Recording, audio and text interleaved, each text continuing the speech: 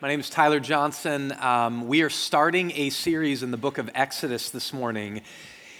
So you know, if you're new and if you've been around a while, you know this, but we tend to just teach through books of the Bible. It's not an all the time thing, but it's a most of the time thing. And there's a lot of reasons we do it. There's a lot of ways to teach the Bible, but one of the reasons we do it is to try to promote in all of us, which means in you individually as well, Bible engagement. And I love that word engagement because there's actually all kinds of research that's been done in the last 14 to 15 years around the world on Bible engagement. And those who engage the Bible regularly, it's actually come out that 4 times a week, at least right around 4 times a week, that the percentages of high struggles go down dramatically, and the percentage of positive things like families remaining unified, being a good worker at work, the decrease in anxiety, decrease in things like debilitating depression. It doesn't mean those who read the Bibles aren't depressed and don't struggle with anxiety,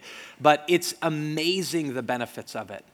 And there's a reason for that. The Word of God is the Word of God. The Bible says it's living and active, and it's sharper than any two-edged sword, and it has the ability to pierce and go right after your thoughts and intentions. It's like the best self-reflection tool there possibly is.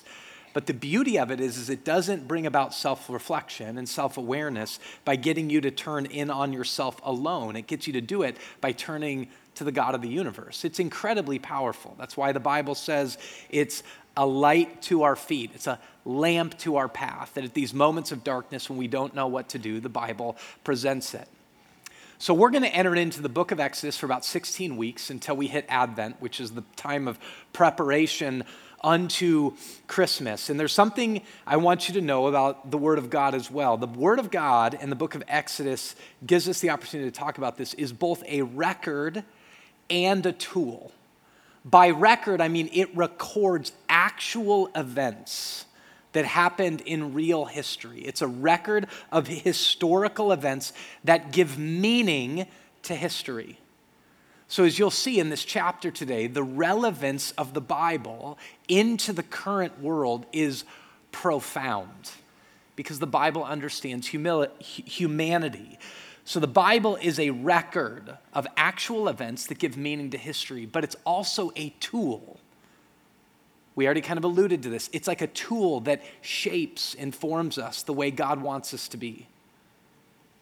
His desire for all of those who believe is to be conformed into the image of his Son, Jesus. And it does that not just for us individually, but for us as a church. Because just like we sang, he loves us too much to leave us here.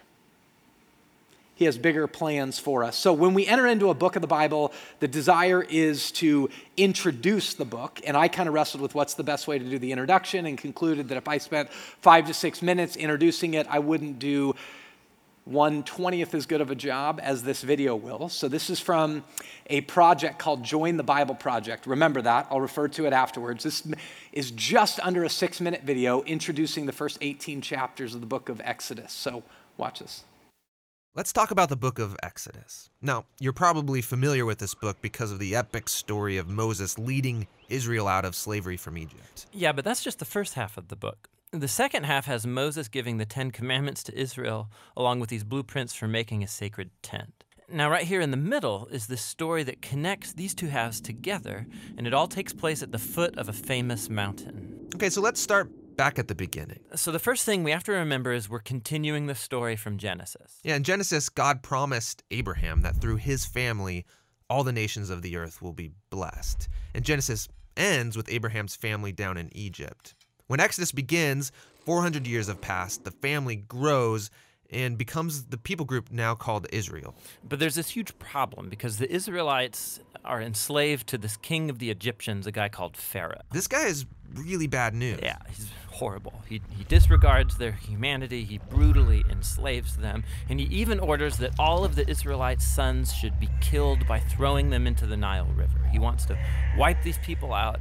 He's the worst character in the Bible so far.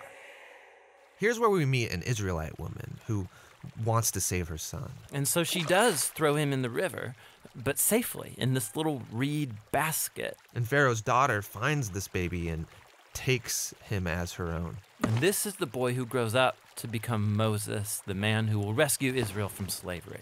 So Moses grows up, and one day, much later in his life, he has this crazy encounter with God where he comes across a bush that's on fire, but it isn't actually burning up. And God speaks from the bush, and he appoints Moses as the man he will use to deliver Israel. So Moses goes to Pharaoh to tell him this news that God wants his people free. And Pharaoh, he just pretty much laughs at him. He's like, who's this God Yahweh? And in fact, he's so offended by this request, he decides to make the Israelites work even harder. So discouraged, Moses goes back to God and says, listen, this plan's not gonna work. But God repeats his promise that he's going to rescue them. And in fact, it's right here, for the first time in the Bible, that we hear the word redemption. It literally just means to purchase a slave's freedom. But God here uses this word to describe what he's going to do for enslaved Israel. And God knows Pharaoh is going to resist, so he sends 10 different plagues, one after another, like turning water into blood, sending all sorts of pests and disease. These plagues are really severe. They are severe, but we need to understand that the story is presenting these as acts of divine justice against one of the worst oppressors in the story of the Bible. And they're all aimed at the purpose of rescuing these enslaved people and defeating the gods of Egypt. This all comes to a climax at the 10th plague, where God's going to kill the firstborn sons across all Egypt. Every house. It's pretty rough. It is, but it's also God's response for how Pharaoh killed the Israelite sons. Now, as you turn the page, you suddenly get 2 long chapters of detailed instructions for what's essentially throwing a dinner party with a recipe for a lamb. Yeah, but this lamb is super important. God tells the Israelites to pick it out and to prepare it to be eaten. And they're supposed to take its blood and then paint it all over the doorframe of their house.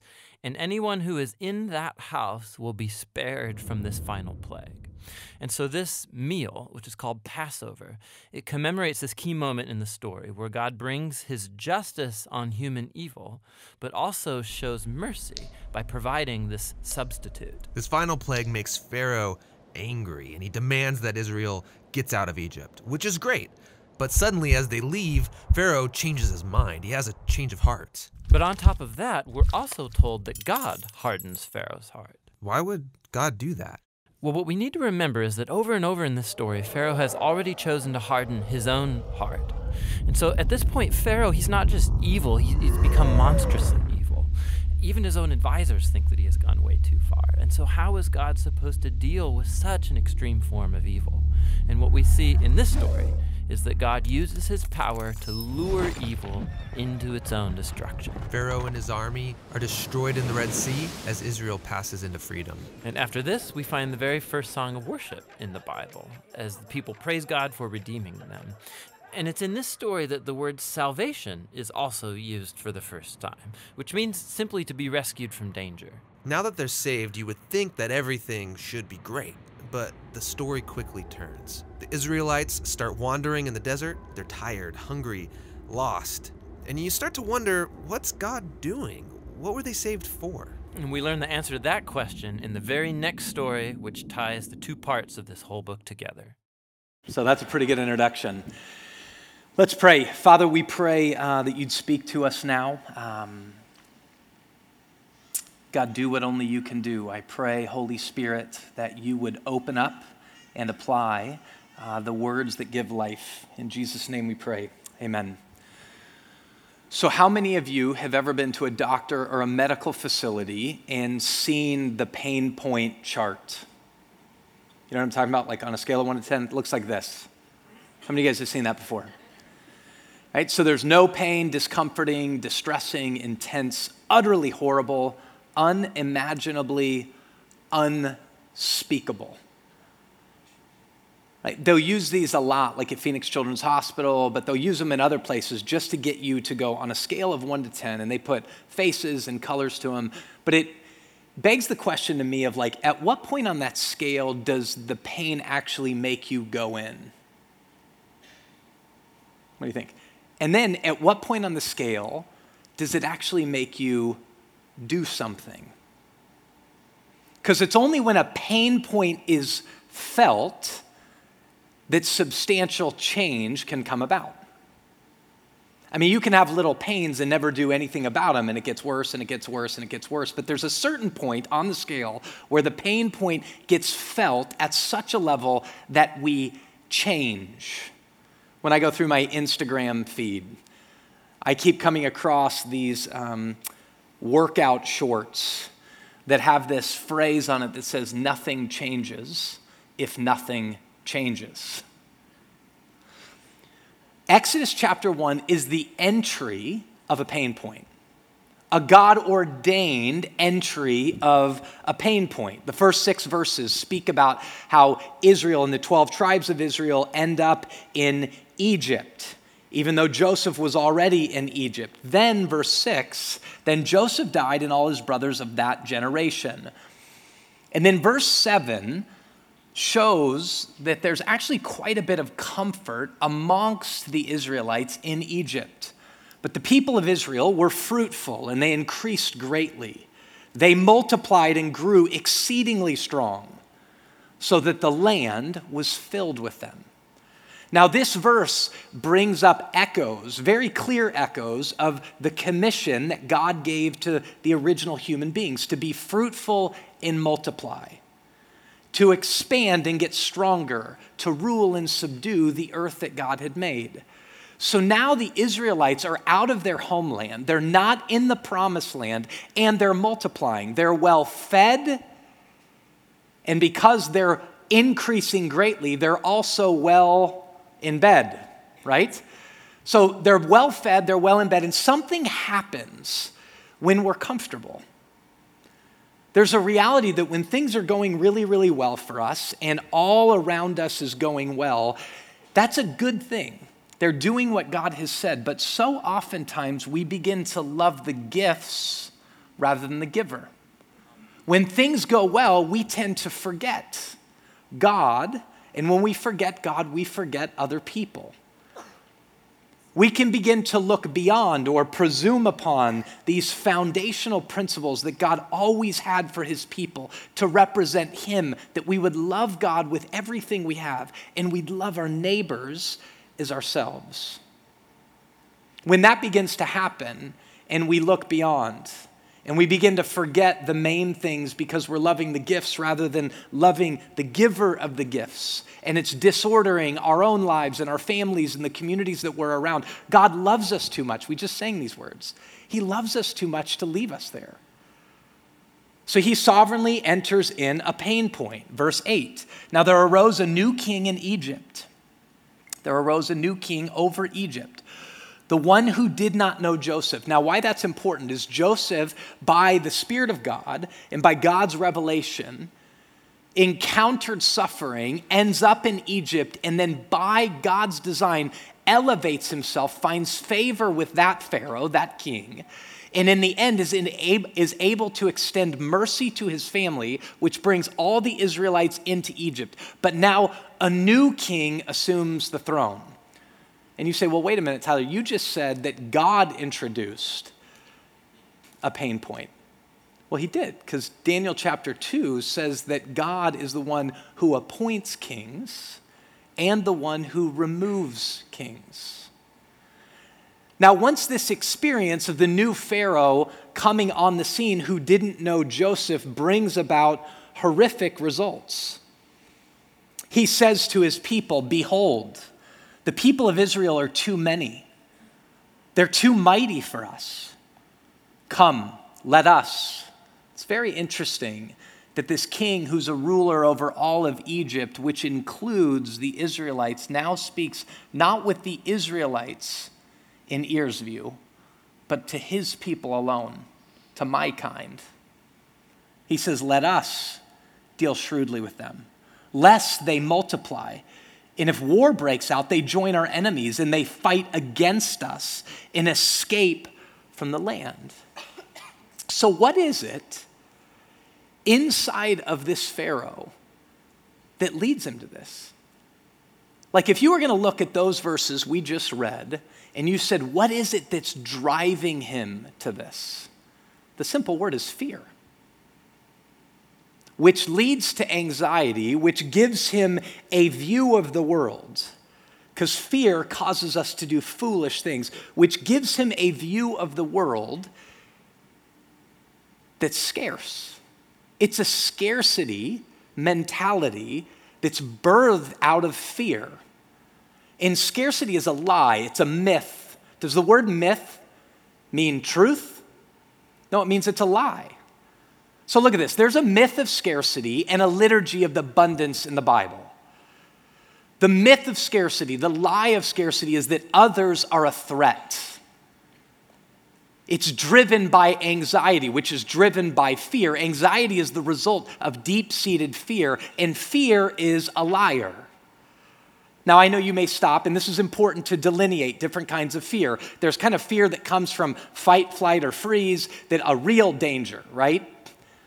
So if a mountain lion ran in right now and started running at me, there's a rightful fear that God's designed that's like run out the back door, right? And all I got to do is outrun a few of you, and he gets them first, right? So that's a rightful fear. But fear that we're talking about here, that's deep-rooted in a view of the world that it's scarce, leads to control. It leads to, I'm going to trust my strength. What I can control, I'm going to put the pieces in place because I'm scared, I have anxiety, and most of the time it looks strong. But in fact, Pharaoh sitting on this throne is just a scared little kid. He's terrified that his comfort and his conveniences and his safety and his security is going to be taken away. So it leads him to control, it leads him to deep amounts of greed, and ultimately to domination. You see this right after. Verse 11, therefore, they set taskmasters over them to afflict them with heavy burdens. They built for Pharaoh store cities, Pithom and Ramses. But the more they were oppressed, that's the Israelites, the more they were oppressed, the more they multiplied, and the more they spread abroad. And the Egyptians were in dread. As the Israelites grew, the fear that resided in Pharaoh spread to all of the Egyptians, and it led to hatred. They dreaded these people. The Egyptians were in dread of the people of Israel, so they ruthlessly made the people of Israel work as slaves. And they made their lives bitter with hard service in mortar and brick and in all kinds of work in the field. In all their work, they ruthlessly made them work as slaves. Now, we've used this phrase, God loves us too much to leave us here. God enters a pain point in the midst of Israel's comfort, convenience, their safety and security, because he had something more for them. And he moves a king on the throne who's rooted in fear that leads to anxiety, that's all about his greed and control and now domination, because they were getting big. And so you must ask yourself the question right now. Let me pause and just say this to everybody in this room and to us collectively as the people of God. It's so easy to hear a story like this and watch a video like we watched, and here's big, bad Pharaoh, and to begin to point the finger at these wicked, evil, awful rulers and oppressive people, and we should. But cliches are cliches for a reason. And I remember learning in athletics this reality of if you point the finger at somebody, you simultaneously have three more pointing back at you. Or the way now some of you are like, huh? Okay, just think about it. Point a finger, right? There's three more. 1, 2, 3, pointing back at you. It's a good line, right? Well, the Apostle Paul says it like this in the book of Romans. You who judge another person, show yourself a sinner because you yourself do the very same things. Folks, this is our culture. And it doesn't mean then you go, well, everybody's bad. We have to call oppression, oppression.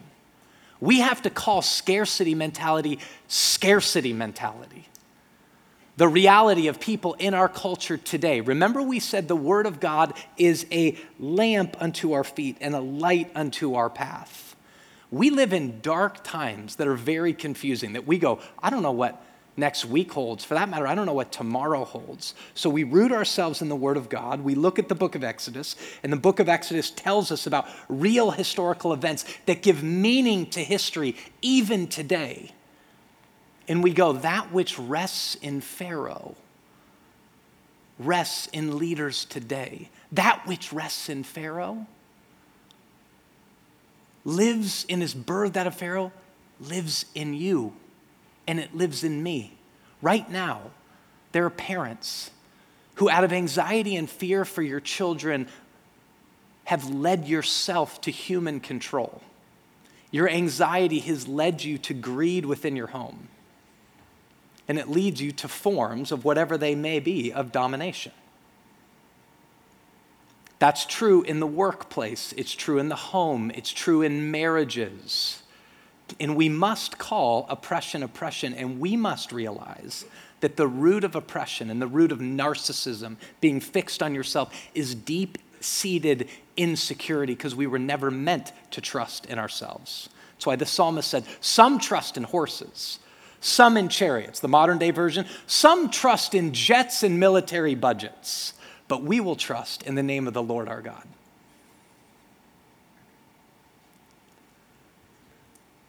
Scarcity mentality is not the worldview of the Bible. The worldview of the Bible is a liturgy of abundance. A liturgy of abundance. Here's the truth of the matter. Liturgy means repetition over and over and over again. In the Bible and in history, God shows himself to be a provider. This is the phrase Jehovah Jireh, which is a name of God in the Bible. God is in his nature a provider. When we fear that there won't be enough, he proves time and time and time again, I will provide.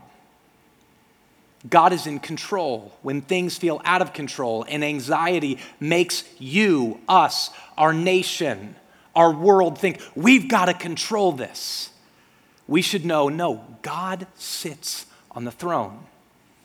There's a king that's above every king. There's a Lord that's above every Lord. God is in control of world events and in control of our home and in control of your career. And he promises to provide. This is why Jesus says you can't serve both God and mammon, which means stuff. Relax. God sits on the throne. He rules the world 24/7, 365 days of the year. He doesn't take a day off. Relax. God will provide. And God takes even the small stuff. Remember Matthew 6 of loaves and fishes. And Jesus takes it, blesses it, breaks it, and gives. He provides. That's what we believe. Because that's what's true about the character of God that God wants to show. He doesn't want us to trust stuff. He wants us to trust him. And this is why he says, seek ye first the kingdom of God, and all of this stuff, all of these things will be added unto you. So the king of Egypt, verse 15, says to the Hebrew midwives, one of whom was named Shiphrah, the other Puah. He says to these Hebrew women, when you serve as a midwife to the Hebrew women, see them on the birth stool. If it is a son, kill him. But if it is a daughter, she shall live. Now, modern day application. God's about life. Fear's about death. The spirit inside Pharaoh, a pharaonic spirit, is actually a demonic spirit. It's the language of the devil. Fear is the language of the devil. Love is the language of God. Killing babies is not the language of love. God's pro-life. This is why he said, I came to give you life and give it to the full. So he tells the king, Pharaoh, the scarcity mentality, in his fear and anxiety, he goes, kill the boys, because if we kill the boys, we'll do away with them. Let the girls live. And he says this to these Hebrew women, but one of the best words in all the Bible, but the midwives were strong. It's not what it says. It says, but the midwives feared God. Now, stop for a minute, because so often in these stories, you'll sit and you'll go, man, a pain point's being entered in upon the Hebrew wives because they're midwives, because they're Hebrews. But now it's personal. It comes to them directly. You will do this, said by the Pharaoh, the king himself, but they feared God. You know, in that moment when he said it, they're going, what do we do? What do we do? What do we do? Can we say no? But if we say no, we're going to die. Were they scared at some level, rightfully scared of Pharaoh? Well, sure. I'm sure they felt it on their skin, and anxiety boiled, and they thought about their future. It was like rolling in front of their face as they were being told to do this. But because they feared God, and the author of the book of Proverbs says the fear of God is the beginning of wisdom. And the book of James says when you're in challenging situations, ask God for wisdom, and he will give it lavishly. So there is no question in my mind that these women fearing God sought God, because the fear of God is the beginning of wisdom, and we're to ask the all-wise one for wisdom. And they said, Lord, what should we do? And even if it were in a moment, God lavished it upon them greatly. But the midwives feared God and did not do as the king of Egypt commanded them. So that means there are moments where Romans 13, obey the laws of the land, does not apply. Because there's a king above that king. There's a Lord above that Lord. Because we fear God, we say no to oppression. Because we fear God, we say no to a culture of death. Because we fear God, we can stand strong. We are strong and courageous because we're strong and courageous? No, we're strong and courageous because the Lord, the God of the universe, goes with us wherever we go. I love that. The Bible's so much more fun and interesting than most of us give credit for. Because the midwives fear God, they don't do as the king of Egypt commanded them, but let the male children live. So what do you think the king does?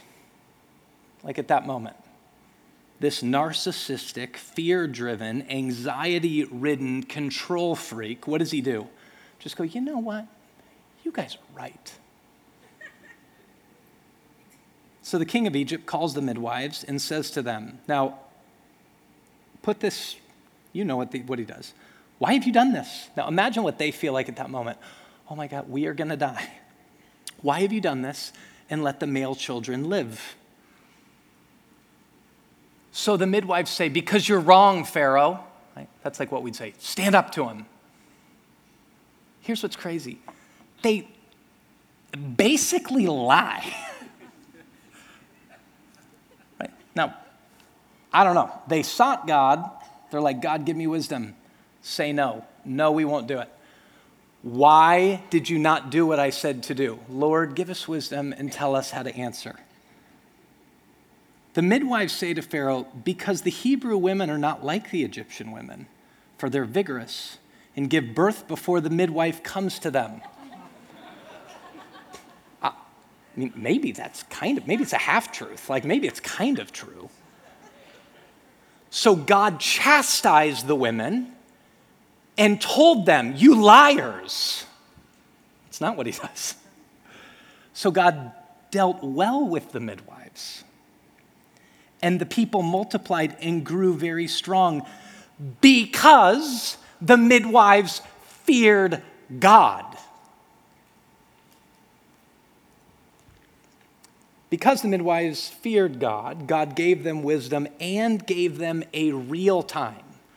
They were encountering death. They decided to die to themselves and do what was right. And because they feared God, he gave them a real time, in the moment resurrection.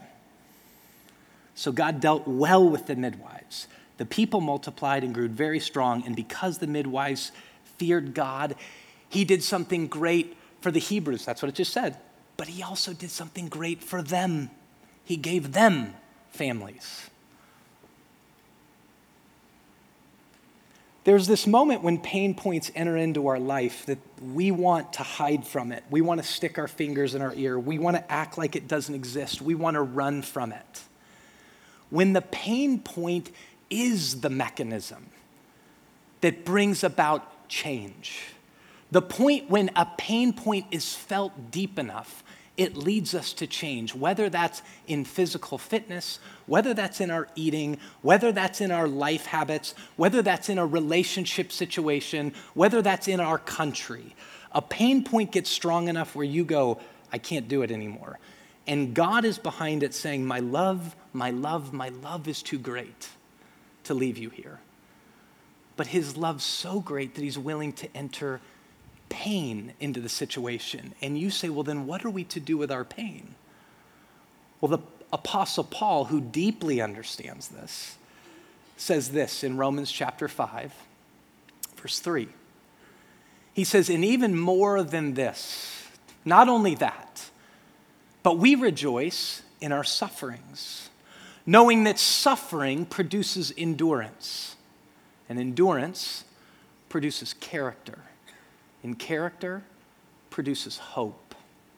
And hope does not, will never put us to shame. Why? Because God's love fears the language of the devil, loves the language of God, because God's love is being poured into our hearts through the Holy Spirit when we go, God help, God I need you, God I need wisdom. He's pouring himself into you because of his love. He's pouring more love into you. And what casts out fear, folks? Perfect love casts out fear. Suffering makes us dependent. Dependent brings about God, so we can rejoice in our suffering, knowing suffering produces endurance. With God, you're stronger. With God, all things are possible. Suffering brings about endurance. Endurance brings about character, and character brings about hope. And folks, if we have hope that's rooted in the fear of God, come what may, we stand strong. And come what may is what the Hebrews will need, because Pharaoh didn't go, wow, the courage of these women, I should change. No, verse 22, Pharaoh commands all the people, every son that is born to the Hebrews, you shall cast into the Nile, but you shall let every daughter live. And the story of the strength of God will continue. Let's pray. Father, I pray in the name of Jesus that you would pour your love abroad in our hearts through the power of the Holy Spirit. I pray right now in this room, there are people debilitated with fear, and it's leading them to try to control their lives. God, let your perfect love cast out fear. God, I pray right now, there are people in this room who've built a life of control and domination. God, free them. Let your perfect love cast out fear. There are those in this room who are scared of those kinds of people. God, let them see that they're just deeply insecure, scared children. God, give those standing up under oppression courage because they fear God. Make us like the Hebrew midwives. God, make us like them. In Jesus' name we pray. Amen.